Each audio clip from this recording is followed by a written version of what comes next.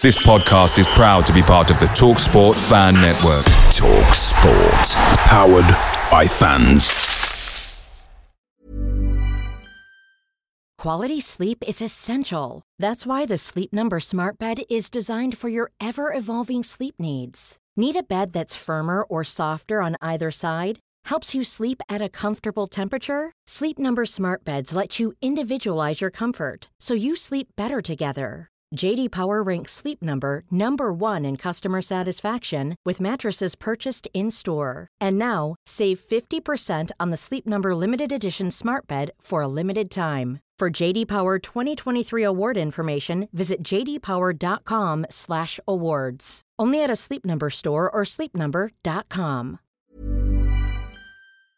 The TalkSport Fan Network is proudly supported by McDelivery, bringing you the food you love. McDelivery brings a top-tier lineup of food right to your door. No matter the result, you'll always be winning with McDelivery. Order now on the McDonald's app and you'll get rewards points delivered too. So that ordering today means some tasty rewards for tomorrow. Only via app at participating restaurants. 18 plus. Rewards registration required. Points only on menu items. Delivery fee and terms apply. See mcdonalds.com. Keenan Davis has stolen away from him. Watkins is in the middle. So to Trezeguet! Trezeguet turns it on its head.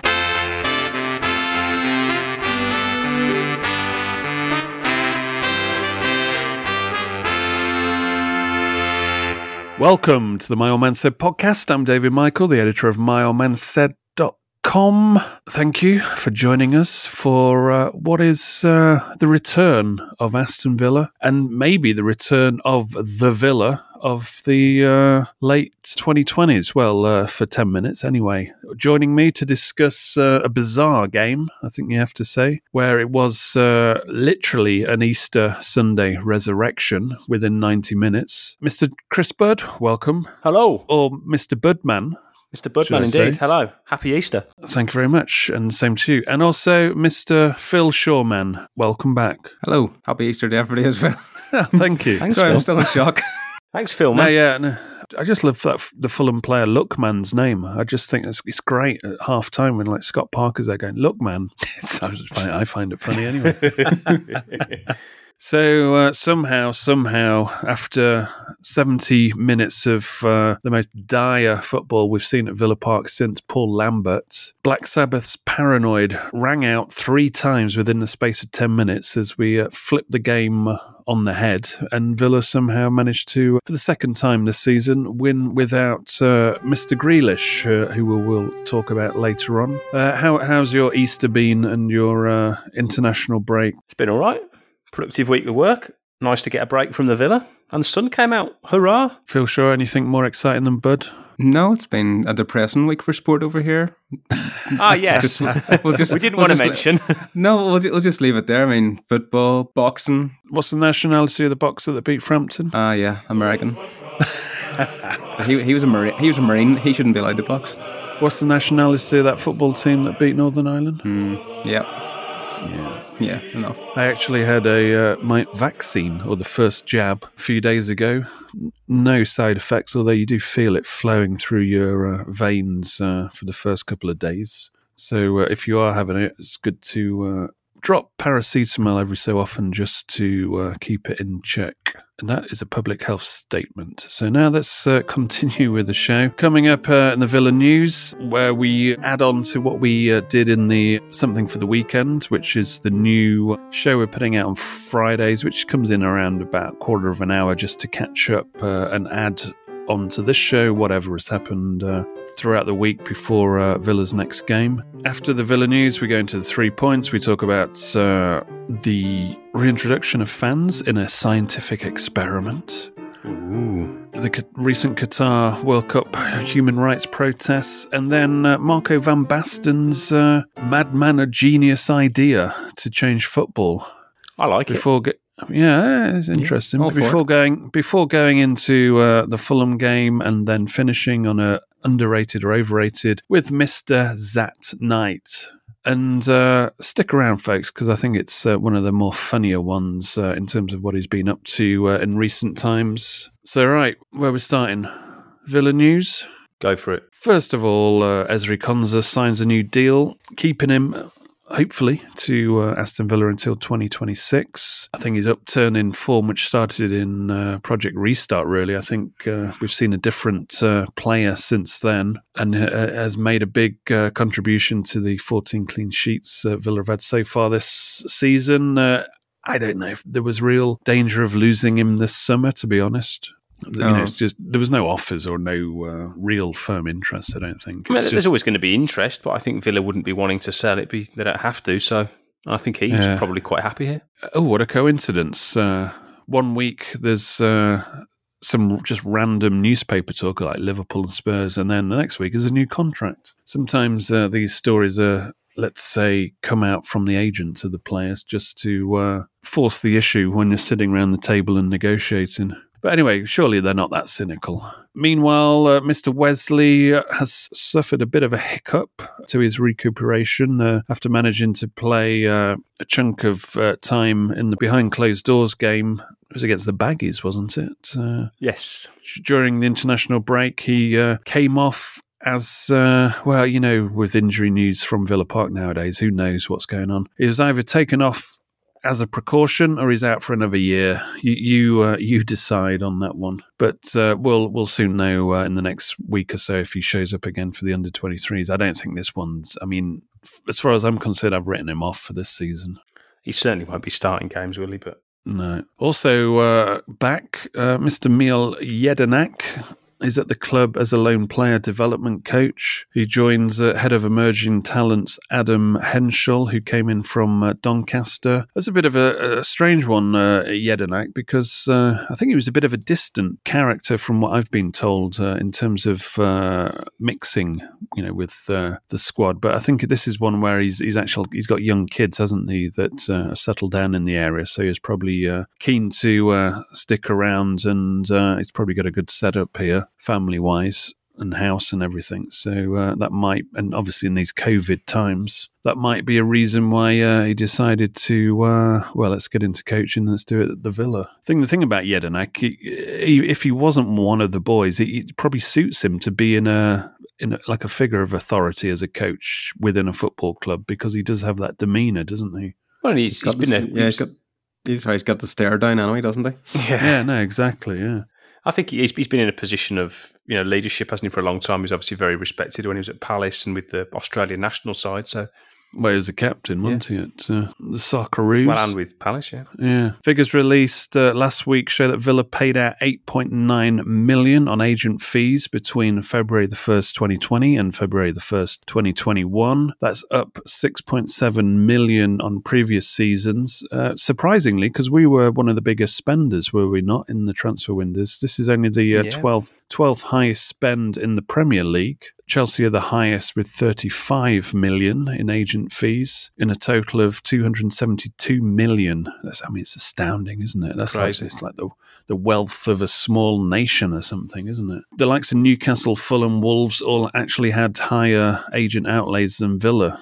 So I suppose in context, we've at least got some kind of value there. You need to pay over the odds to go to Newcastle, wouldn't you? Well, yeah. If you're Newcastle, you've got to bribe so many people to get a deal over the line. Meanwhile, the youth side are drawn at Burton Albion in the FA Youth Cup.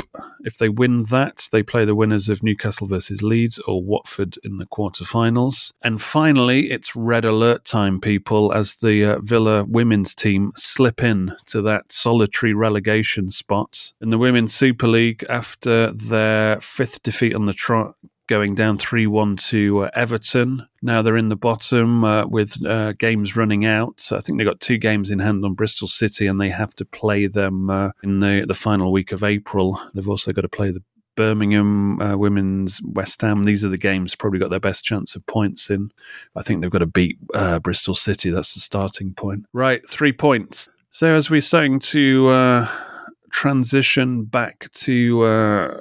mixing again in society. We're now entering the rule of 6. It's a sellout at St Andrews, isn't it? Yeah, no, exactly. There's a what are they? It's been billed as like a scientific. It's like a research program. Yeah, it's a research program that they're running, aren't they, with the government? I like to call it scientific experiment. But the FA Cup semi-final, final and League Cup final will be part of this.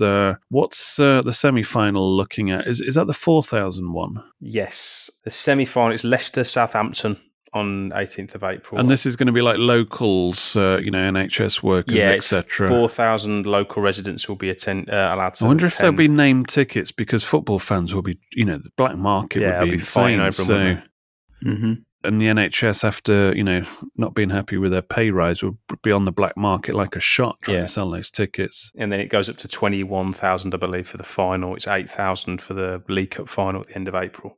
So they're between Manchester City and Spurs, there's been a bit of talk behind the scenes about trying to make it fair for Manchester City fans, because they said they're going to try to get a decent proportion of tickets to actual City or Spurs fans.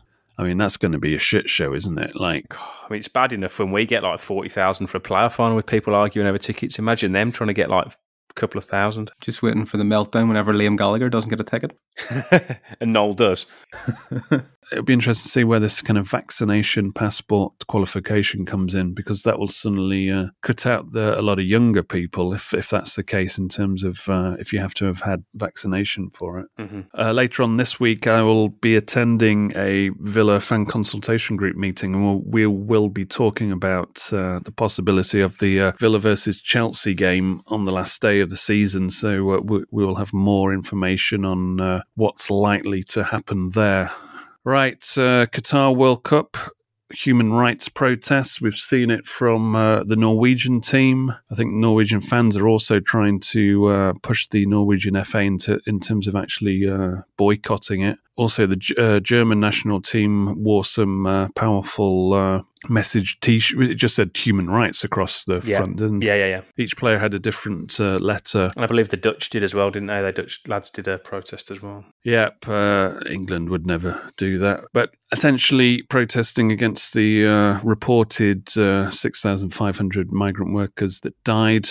For me, this is a bit shutting the stable door after the horses bolted, because, the Qatari government are saying the morality rate amongst the communities is within the expected range for the size and demographics of the population. It's like, what do you mean? It's like building a stadium, there's inevitably going to be fatalities. I don't think so.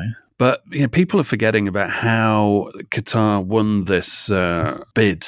And funny enough, I've got this article that I remember buying the newspaper because it was I think it was the Telegraph's expose of how they did it. And it's 11 years ago. I don't know how this has managed to stay with me all that time. But, the bottom line is they had a PR campaign marketing budget of 50 to 100 million pounds. Compare that to England's 15. Well, this is England's in 2018, 15. Russia's was 19 million. Holland, Belgium's 6 million. And then for the Qatar one, I think Australia were the next biggest. They had a published budget of 28 million. So this is, going up to 100 million. And they were paying people $250,000 in gifts when they visited Qatar, like journalists or dignitaries.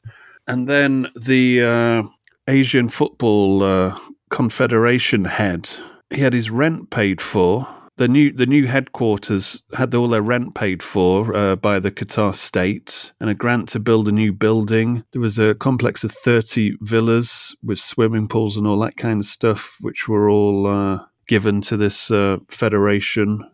The AFC, this is again the Asian Football Confederation president, was given a private jet, and he made 25 trips a year in it.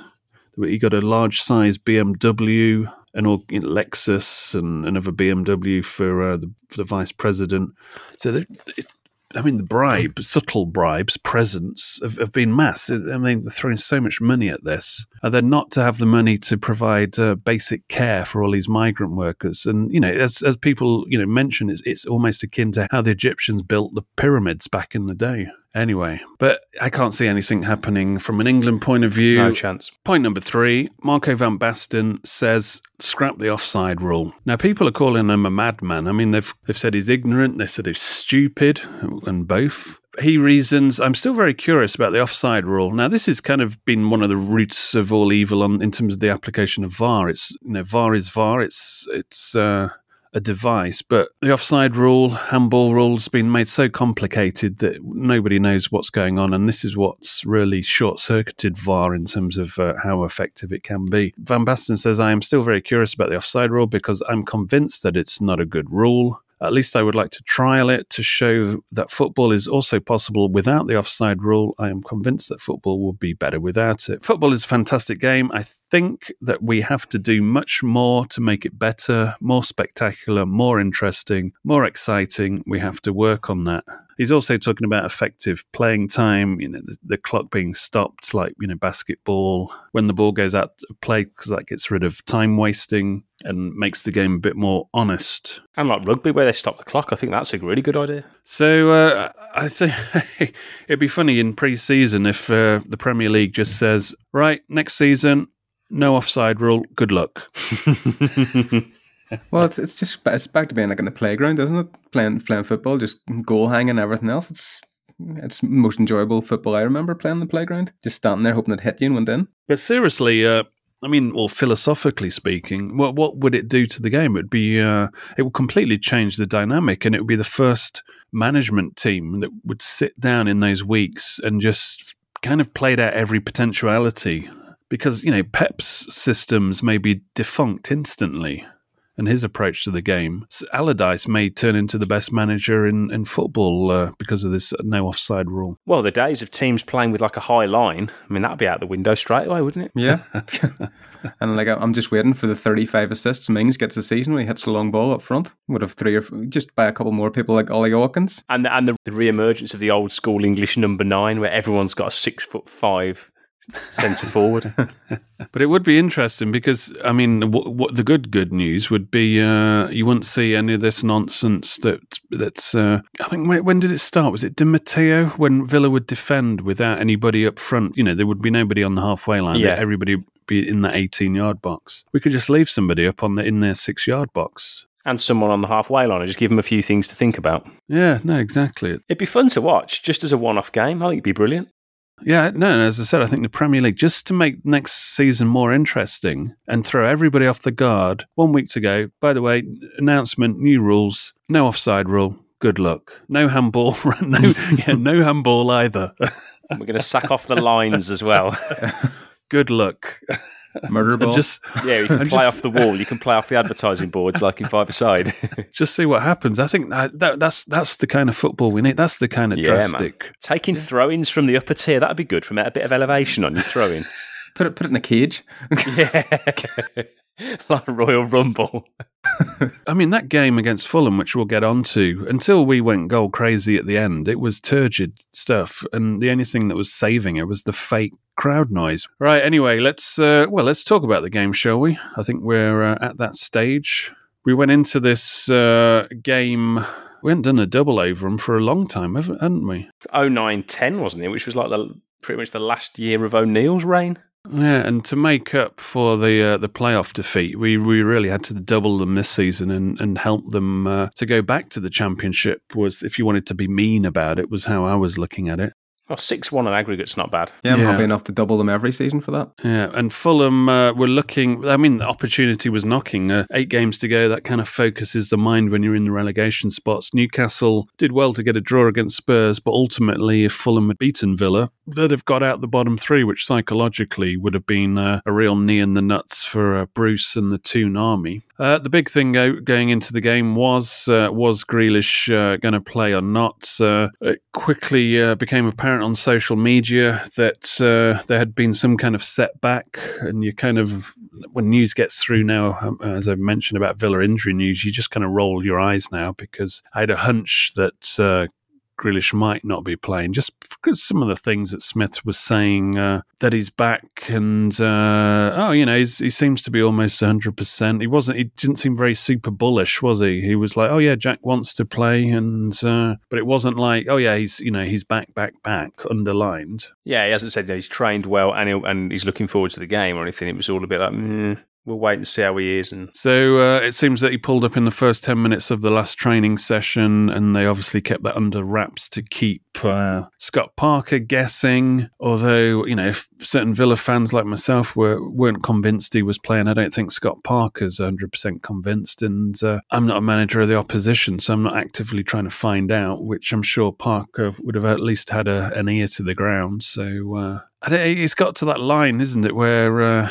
yes, you understand if you know a player's almost there and he's either going to be back this week or next week, that you keep the opposition guessing. But Villa, I mean, in the latest example was with Barkley, they try to stretch it out literally over a month. And ultimately, I don't think it works as a strategy, because the opposition manager... they probably know when a player's not playing and not. And in this case, if you think he's going to play and then suddenly he's not on the team sheet, you're thinking, happy days, he's not playing. And it gives the opposition a boost. And it does nothing more than deflate the Villa first 11. I mean, that's the thing, isn't it? I mean, psychologically, as soon as you see the team sheet and you know that Newcastle are playing Spurs, where you're going to fancy your rival in Newcastle to probably drop points, you're thinking this is a big opportunity today. Yeah. I always remember Alan Hansen, once upon a time, in the 80s, Liverpool with this great team, as United became, and then, others have followed. When Liverpool started to decline, he said you'd look at the Liverpool team sheet once upon a time and the opposition would just, shit their pants, basically, and be beaten before they got on the pitch. But then you started to see, I think he said this after Villa beat them 4-2 when Rosenthal made that miss. You look at that Liverpool team, the team sheet now, and you don't fear it anymore. And this is the thing, Grealish isn't there. You're like, we should win this. These are there for the taking. Mid-table Villa, no Grealish. So, and it frustrates fans. Anyway, so in terms of how do you compensate again for Grealish, I think the thinking was it was El Ghazi was going to play, potentially even if Grealish was playing, because he'd scored a couple of goals in the behind closed door game against West Brom, and Traore and Trezeguet had obviously come off trips back from Africa. So potentially, you're looking at El Ghazi to start anyway. But in the end, I thought it was a bit of a surprise that Sanson started. Any qualms with the starting 11? No, I think if I was of the school of thought that if Grealish played, Barkley might play with him. I think obviously knowing that Jack probably wasn't going to play the day before would have meant they probably had to switch clearly they had to switch their selection. But I think it would have maybe changed the overall landscape, and then maybe slotted Sanson in accordingly. I think Smith had said that we're still trying to get Barkley up to full fitness, which seems to be taking a staggeringly long time. Well, he almost made a point of mentioning that when they weren't actually talking about Barkley. This is after the game. He slipped that one in as if he was making an excuse for Barkley. But in terms of, I think the back four and keeper, if everyone's fit, pretty much picks itself. I thought Louise would play. I was glad to see McGinn play, in a more advanced role. I think if Traore's fit, he probably plays on the right, as I think he's, as you've said numerous times, he's your wild card, and Watkins plays. So really, you're only necessarily picking for two positions, aren't you? Yeah, and straight into the game, and we're not going to dwell on the first 70 minutes, which was shit. But the first thing noticeable, as you touched on, McGinn was playing very much as a number 10 off the leash, as Smith said, which is something that any fan with one eye has been saying.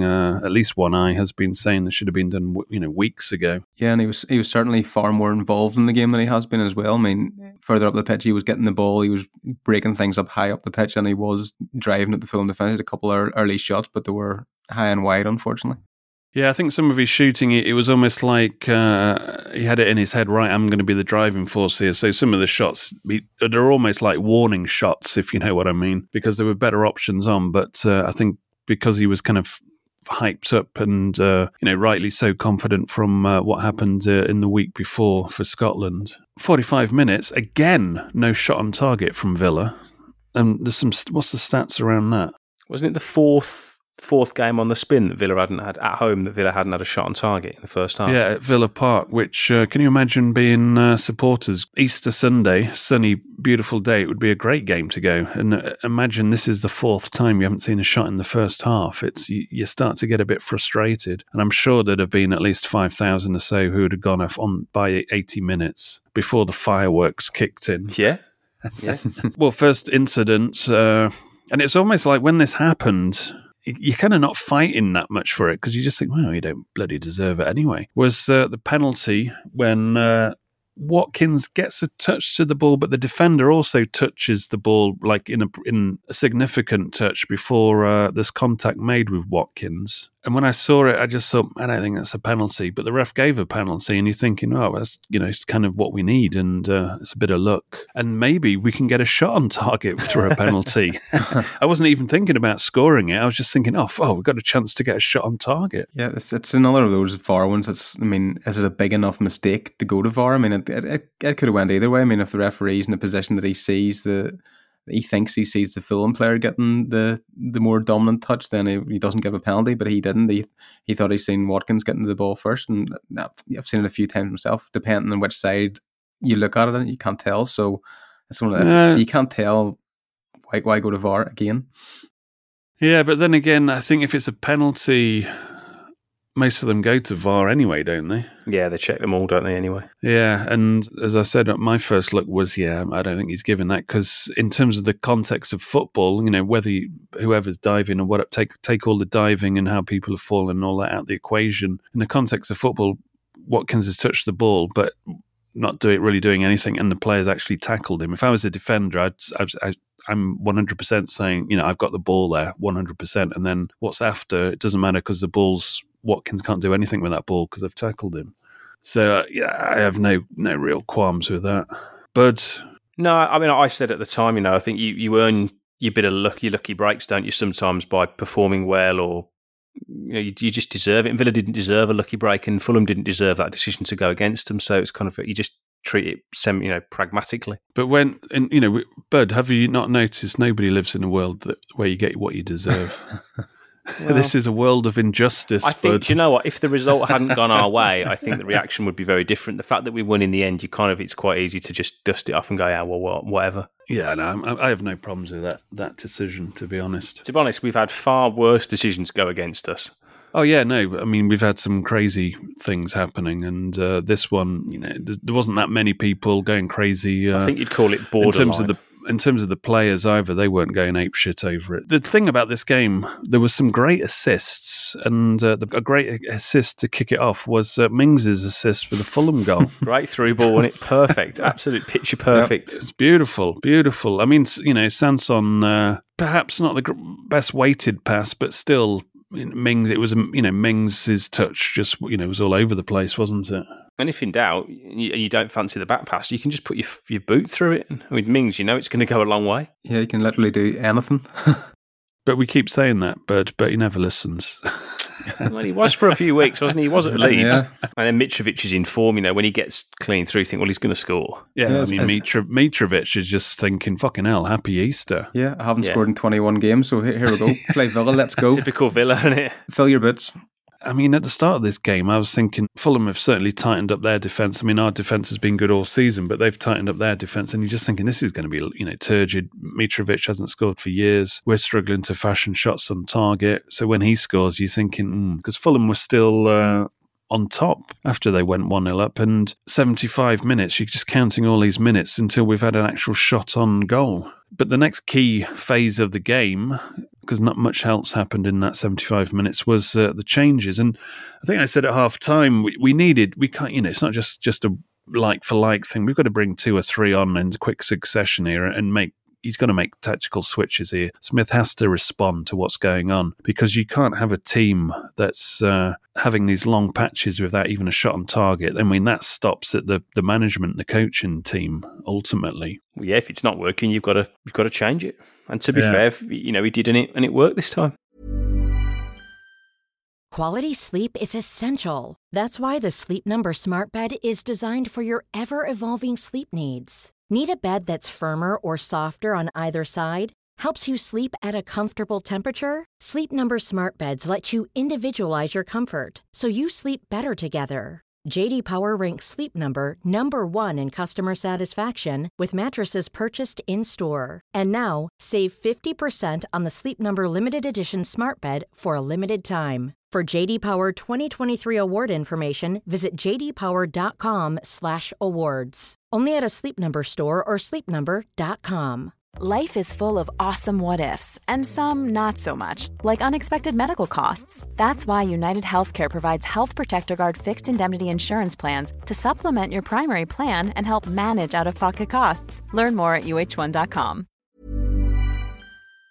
Picture the scene. All of your mates around, you've got your McNugget share boxes ready to go. Partner this with your team playing champagne football. Perfect. Order McDelivery now on the McDonald's app. There's nothing quite like a McDelivery. At participating restaurants, 18 plus, serving times, delivery fee and terms apply. See mcdonalds.com.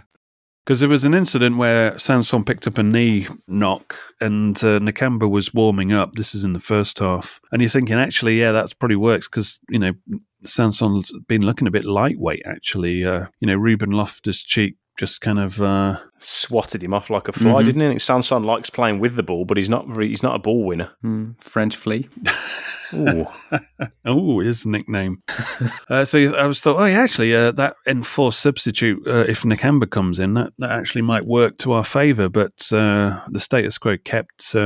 Sanson shook it off and on he carried on. But it was only a matter of time until he did get hooked. But actually, it was El Ghazi, Trezeguet on for El Ghazi, which was the first substitution. Then 5 minutes later, Davis came on for Sanson, and that pretty much changed the game, didn't it? Yeah, they both came in and hit the ground running. It was great. Let's be fair to Trezeguet. He has a knack of popping up and scoring important goals. Ramsey also came on for Luiz, who had been a bit of a passenger. But one thing you'll notice...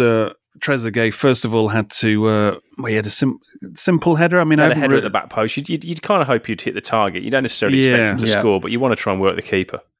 Yeah, not the corner flag.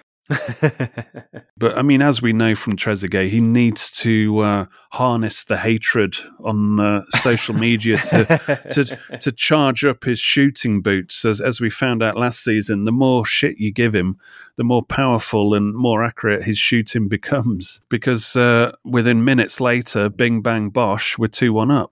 Yeah, all Villa 3 goals, all the assists were showed the kind of urgency and dynamicness that we'd been missing for weeks. Yeah, the first one, obviously, Mings finds himself in a rare position in the left back position, a little bit of interchange with, I think it was Matty Targett, making amends for his earlier mistake. Great ball Redemption. In across. Yeah, sort of a quick ball across the face of the penalty area. And kind of fired in. Yeah, it's hit at pace. And Trezeguet, think, maybe take a touch, but he's in space. Hits it first time and the keeper's completely wrong-footed. It's a brilliant finish. Yeah. And then the second one... is what you hope that Davis could do on a regular basis. Absolutely, David. This is, you said if you want Davis to use his physicality, and we've seen it before when he gets his head down and actually drives. He's very hard to stop, isn't he? He's got speed as well, hasn't he? He's got some pace. He's one of those guys who's not nippy over 5 yards, but once he gets up to speed, he's very hard to stop, and he gets the ball on the halfway line, drives towards goal, puts a great ball into the back stick, and it's another great finish from Trezeguet. 2 really well crafted goals, and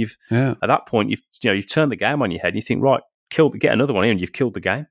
It's Project Restart all over again. It's like the swinging 20s or whatever. It's swinging 60s. Like roaring 20s.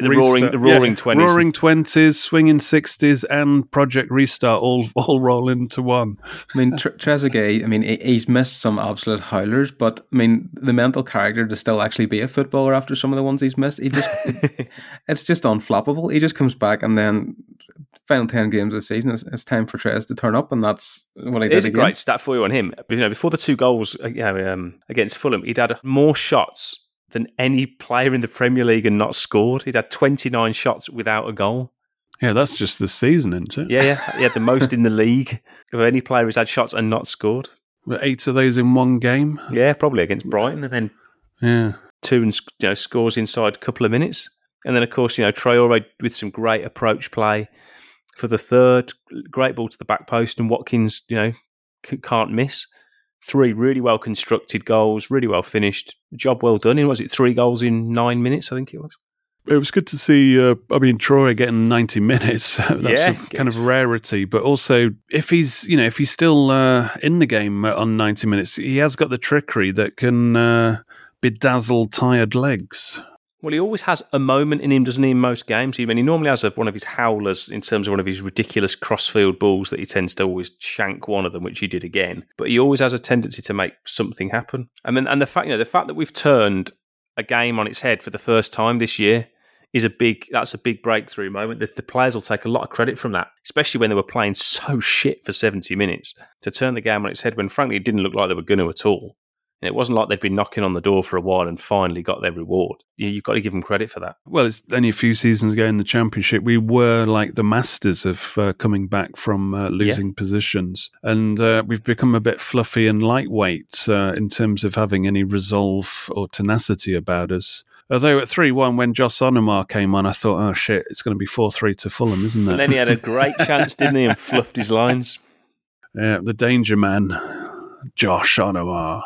But he was like he's like a Primark Dele Alli, isn't he? Yeah, pretty much. He never really flourished.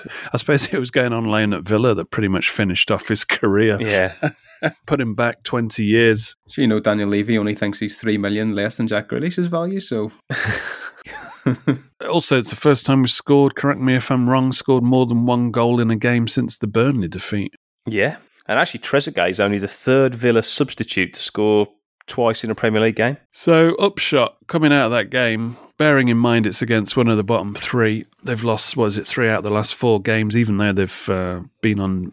They've had a good run. Better form, and I think they're 8 unbeaten away from home. They've kept 4 clean sheets in the last 6 games away from home as well. So, and as I've been saying, they would have been focused for this game as a honing in on it as a potential 3-pointer, especially when they saw Grealish not there. How do you view this game in terms of how Villa are sitting?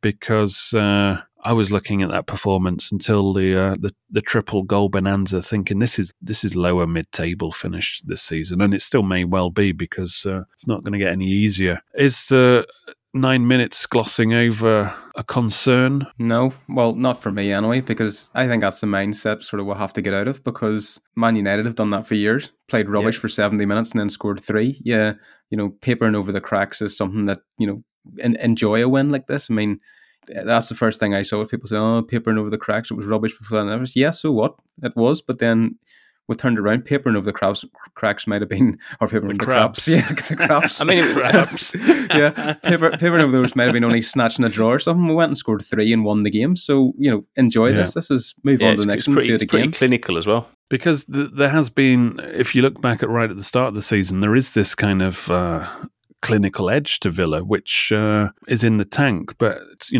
lost the key to release it in pretty much the last 3 months. So if it's a mindset and that's triggered back and there's the belief flows back through the veins, then it could be good things. Well, especially if, Mr. Grealish turns up again. And coming back onto that, I didn't like the sound of this. Oh, he's off for a scan. Because if it's just a minor setback, you're thinking, well, it looks like Liverpool then. But this looks like that last season in the Championship where he disappeared for 3 months when we thought he'd gone a couple of weeks. Well, if it is the supposed shin splints that people have been talking about and you're having a scan, that'll be to make sure it's not become a stress fracture. Yeah, and also, people are coming up with any excuse to batter Southgate. Oh, yeah, he's not going to bring Grealish into the team. Oh, yeah, it's not Southgate. The situation is Grealish is fucking injured, and as we've seen before, this kind of mysterious shin injury lasts months rather than a couple of weeks. So the worst time you want to be dipping out of the England squad is their last games before the tournament, i.e., when they've just gone away last week. So this one is about this injury. If Grealish wants to go to the Euros, it isn't about Southgate. He needs to be fit and he needs to be playing games for Villa because he can't just turn up after not doing anything in the last 9 games for Villa if he's not going to play most of them. No, unfortunately, he's not like back in the day with with David Beckham or Rooney had these really high profile metatarsal injuries where you're like, right, as long as they're fit, even if they've had no preparation, as long as he's got a pulse, they're going to play. Yeah, we'll bring him for the knockout games. Yeah, he won't make that kind of call because also he's got plenty of talent to choose from. So it's not as if he's on his knees praying every night that Grealish is fit because he's got loads of people. So it's on the fitness side of things. And when Smith said after the game, oh, he's going to have a scan and we're going to see where we're at. It's like, hang on a minute, you should know really already where he's at. I mean, he was training. I think there was a bit of pain there, but I don't think he's going to be there for Liverpool. Put it that way. As soon as I heard the word scan, I thought, yeah, we know how they like to err on the side of caution, as he keeps saying. Or like the team have been recently, but I just think if they don't need to risk him, they won't. In terms of just my final point on the game, to win a game in that manner, as Phil said, you'll take a lot of momentum from that. It's like snatching a last-minute winner or a last-minute equaliser or something. It's one of those things that can actually give you a bit of momentum, which frankly we haven't had since right at the start of the calendar year. And hopefully, winning in that manner will kind of give them a belief that actually, do you know what? When we need to turn it on, we can turn it on and we can get the job done. Yeah, but look at the next fixtures. I think it hits a wall there. I remember under Lambert when we went to Anfield and we just ripped them a new one. It's when Benteke scored Weierman, we were doing all those back healers and played them off the park, and it was astonishing. And you think, here we go, finally. The next game against Everton, it was atrocious. I think we got beat 3-0. Probably. Sounds about right. And we were terrible. And it's like, how can you go from that to that? And Chelsea put eight passes, wasn't it, in the same sort of fixture, on the same Yeah, it's like, how can you go? I don't know if that was in the same time. Yeah, we got battered a couple of times by Chelsea, didn't we, into Lambert?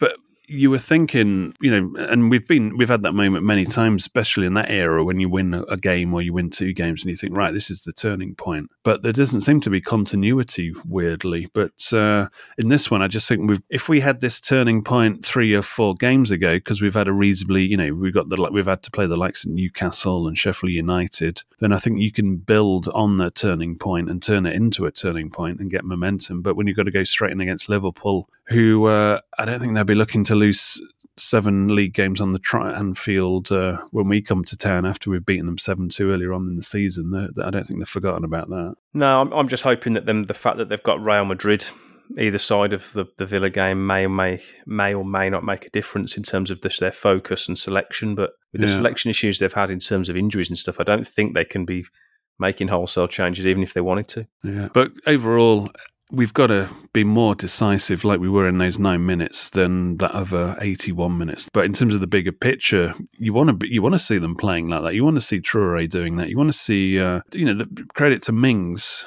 He could have sunken in his shell and... but he never does. Started thinking about the shit he's going to get after the game on social media and all that kind of stuff. But like Stones did in midweek, you're looking for redemption. And it happens quite a lot, doesn't it? So like somebody scores an own goal, they normally go up the other end and score.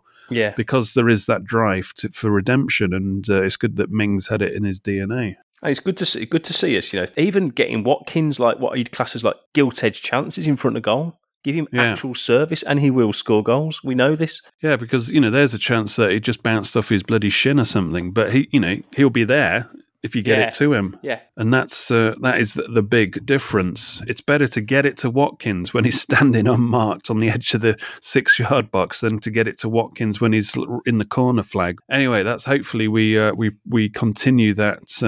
we're just having a bit more cutting-edge urgency and intent, really. Right. Before we head off into the sunset, just want to say a big thank you to the My Old Man Said patrons as normal and all the patrons that tune in on Match Club. It never gets gloomy in Match Club because we've witnessed some crazy things and this turnaround against Fulham was the latest thing. But thank you very much to George Rose for signing up the other day to become a patron. Also, if you want to sign up for an annual subscription, you get 15% off, which is 2 months free. Go to myoldmansaid.com and check out the information via the patron link on the menu bar. And you become a patron, you get extra podcasts on the My Old Man Said patron podcast channel and access to Match Club. And there's another development in Match Club, which we will be bringing you soon. Right, one final thing.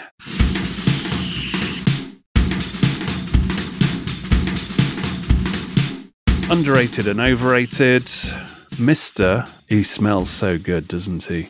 Zach Knight. Zach Knight, entrepreneur, London fashion icon, as you'll find out. Let's start from the top. Why did we sign Zach Knight? Well, Martin O'Neill had a punch on for tall centre-backs, didn't he? And he liked... Well, Gary Cahill was very tall, Chris Budd. What are you talking about? Well, he also had Larson and he went and got Curtis Davis at the same era. But why does he want to get another tall centre-back when he's got Gary Cahill? I think he wanted a bit of backup, didn't he? When he's got Gary Cahill.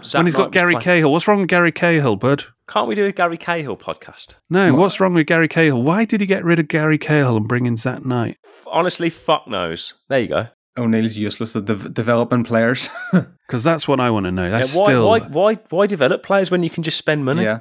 Zach Knight was closer to being the finished article because he'd played a lot more games in the Premier League. No, but hang on a minute. Now, people berate Mings because they say, he's got a mistake in him every game. Zach Knight had at least 3 mistakes in him every game.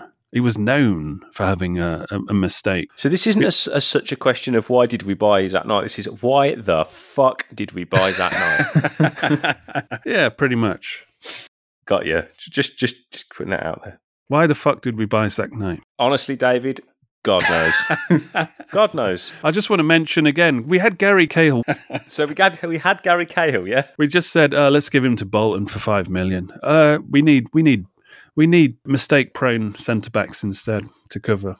Sorry, Zach Knight, if you're listening to this, but don't worry, we big you up later on.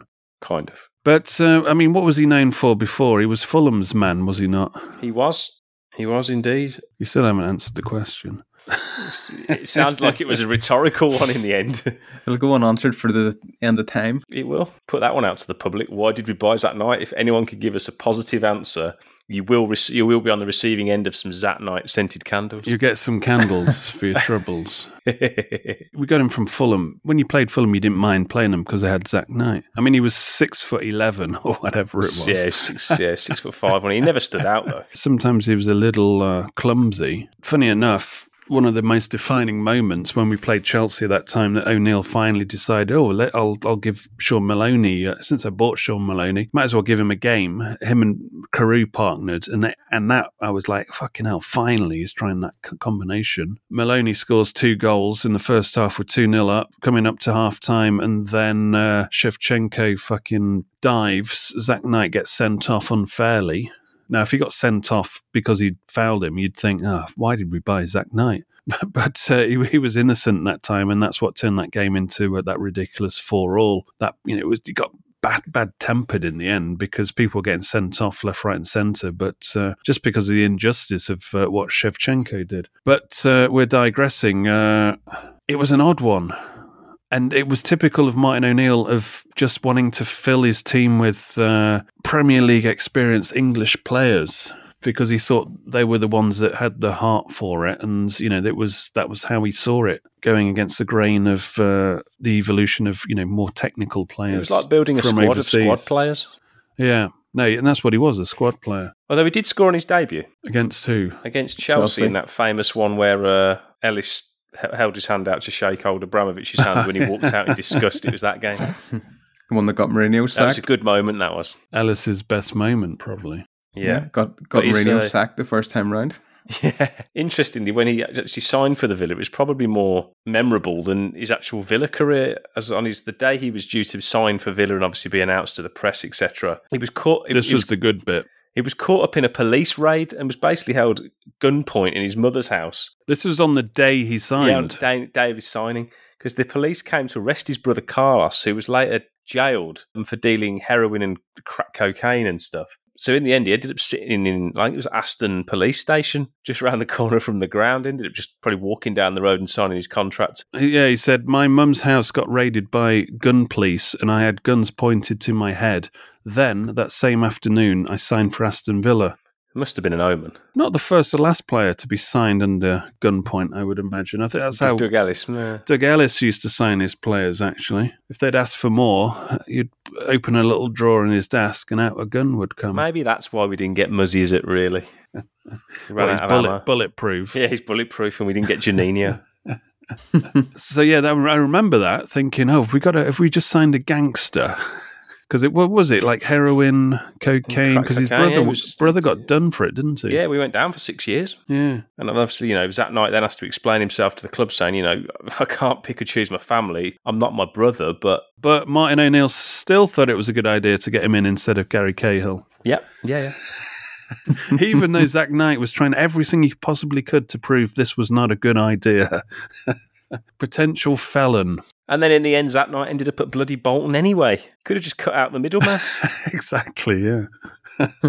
Ridiculous. I mean, for me, Zach Knight, sorry, we're giving him a hard time here, but probably best moments. I felt very sorry for him in that Chelsea game, which I just mentioned, where he fell to a real con job by Shevchenko. But his actual positive good moment was that equaliser against Arsenal when we started to think, shit, we're slipping. Was it January, December? It was Boxing Day. Yeah, Boxing Day, when we started to think, fuck. He scored in front of the Holland.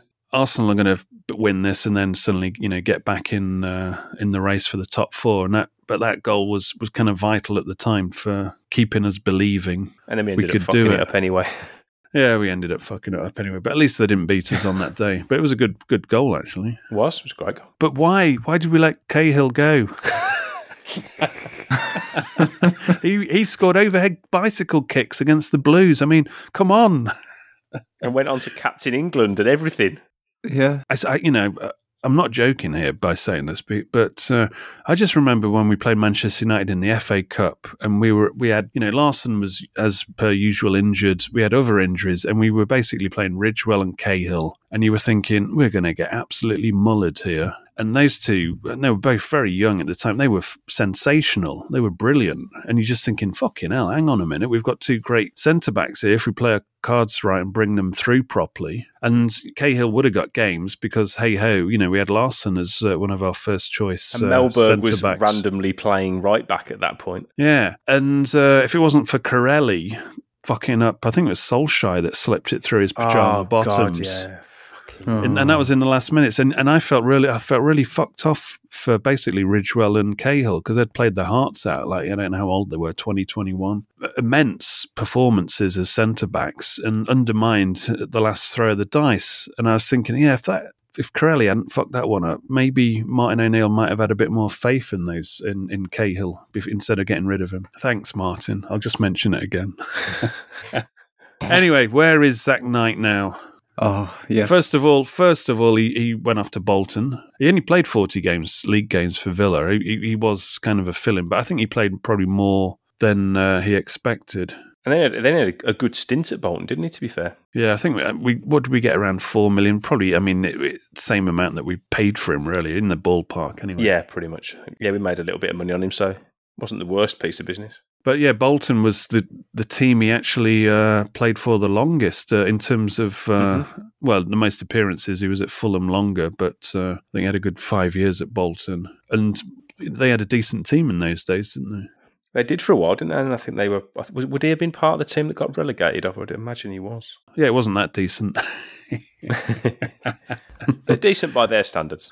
But anyway, who cares about his football career after Aston Villa? Because this is what it's all about. He went to the MSL, played for the Colorado Rapids. Did he do a bit of coaching at the LA Galaxy? Yeah, he got a chance to do a bit of coaching at the LA Galaxy. But you're burying the lead here. This is what you're doing. No. I'm leading up to what happened because hanging out in LA was the key moment that he became one of the dynamic candle duos.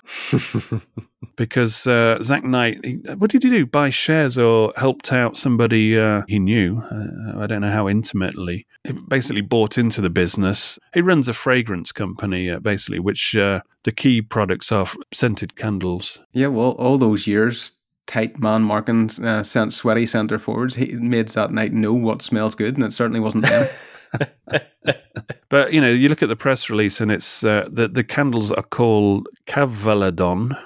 Kavladon is an uncompromised result of years dedicated to the artistry of scent. Long-term friends Amanda Wallace, a LA native, and Zach Knight of London form a shared bond through the sophistication of fragrance design, fashion, and decor. Having crisscrossed the globe, uncovering exotic scents like Melberg's beard and Larsson's armpits, and studying the world. And it goes on, and they've played somebody on Fiverr, like £5 to bang up their press release. I still haven't spent the royalties from what they gave me. It was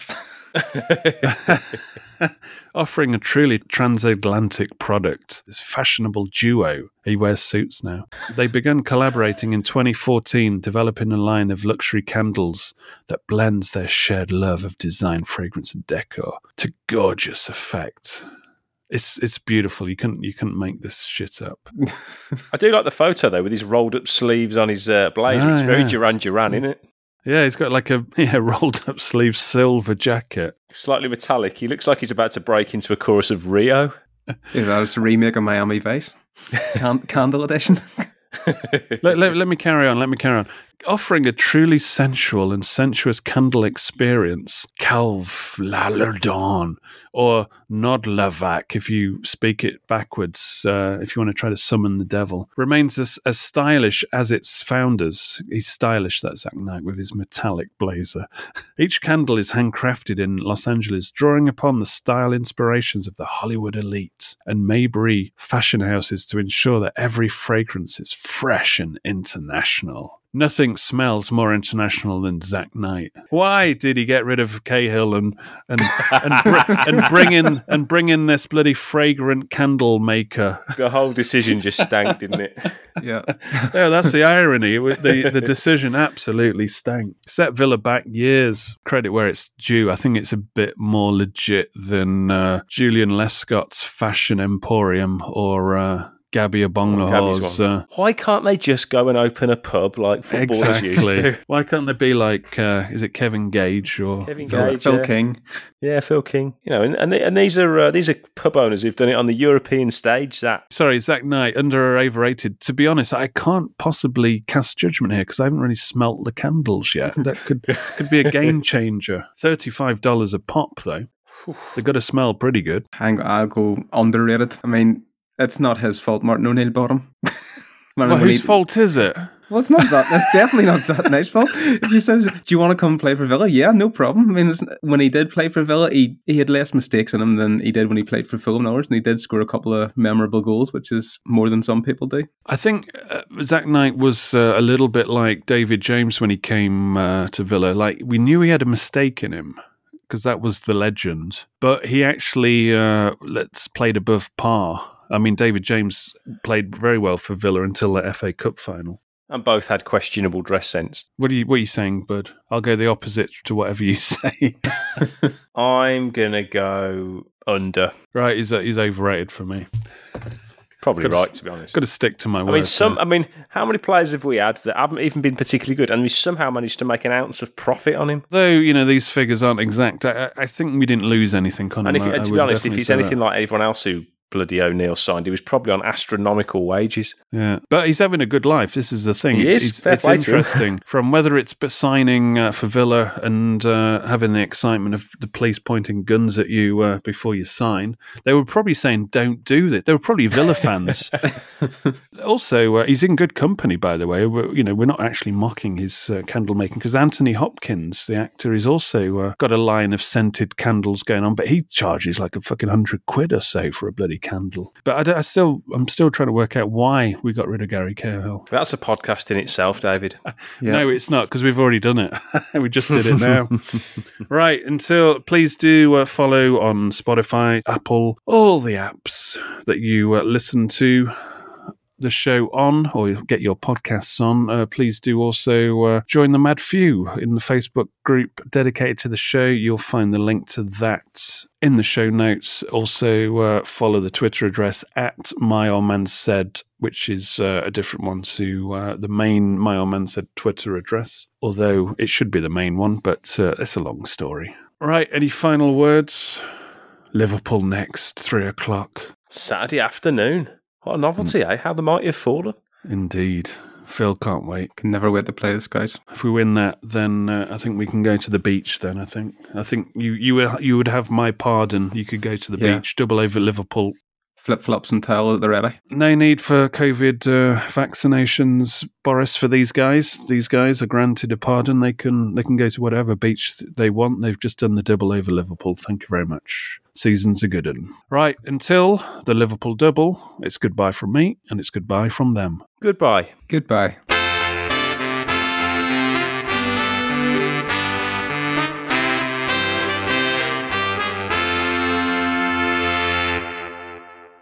Away days are great, but there's nothing quite like playing at home. The same goes for McDonald's. Maximise your home ground advantage with McDelivery. Order now on the McDonald's app. At participating restaurants, 18 plus, serving times, delivery fee and terms apply. See mcdonalds.com.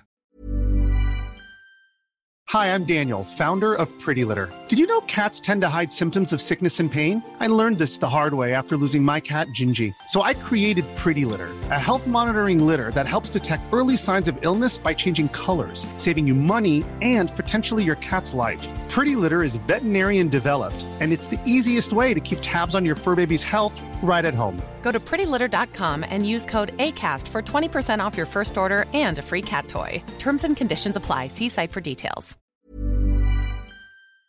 This podcast is proud to be part of the TalkSport Fan Network. TalkSport. Powered by fans.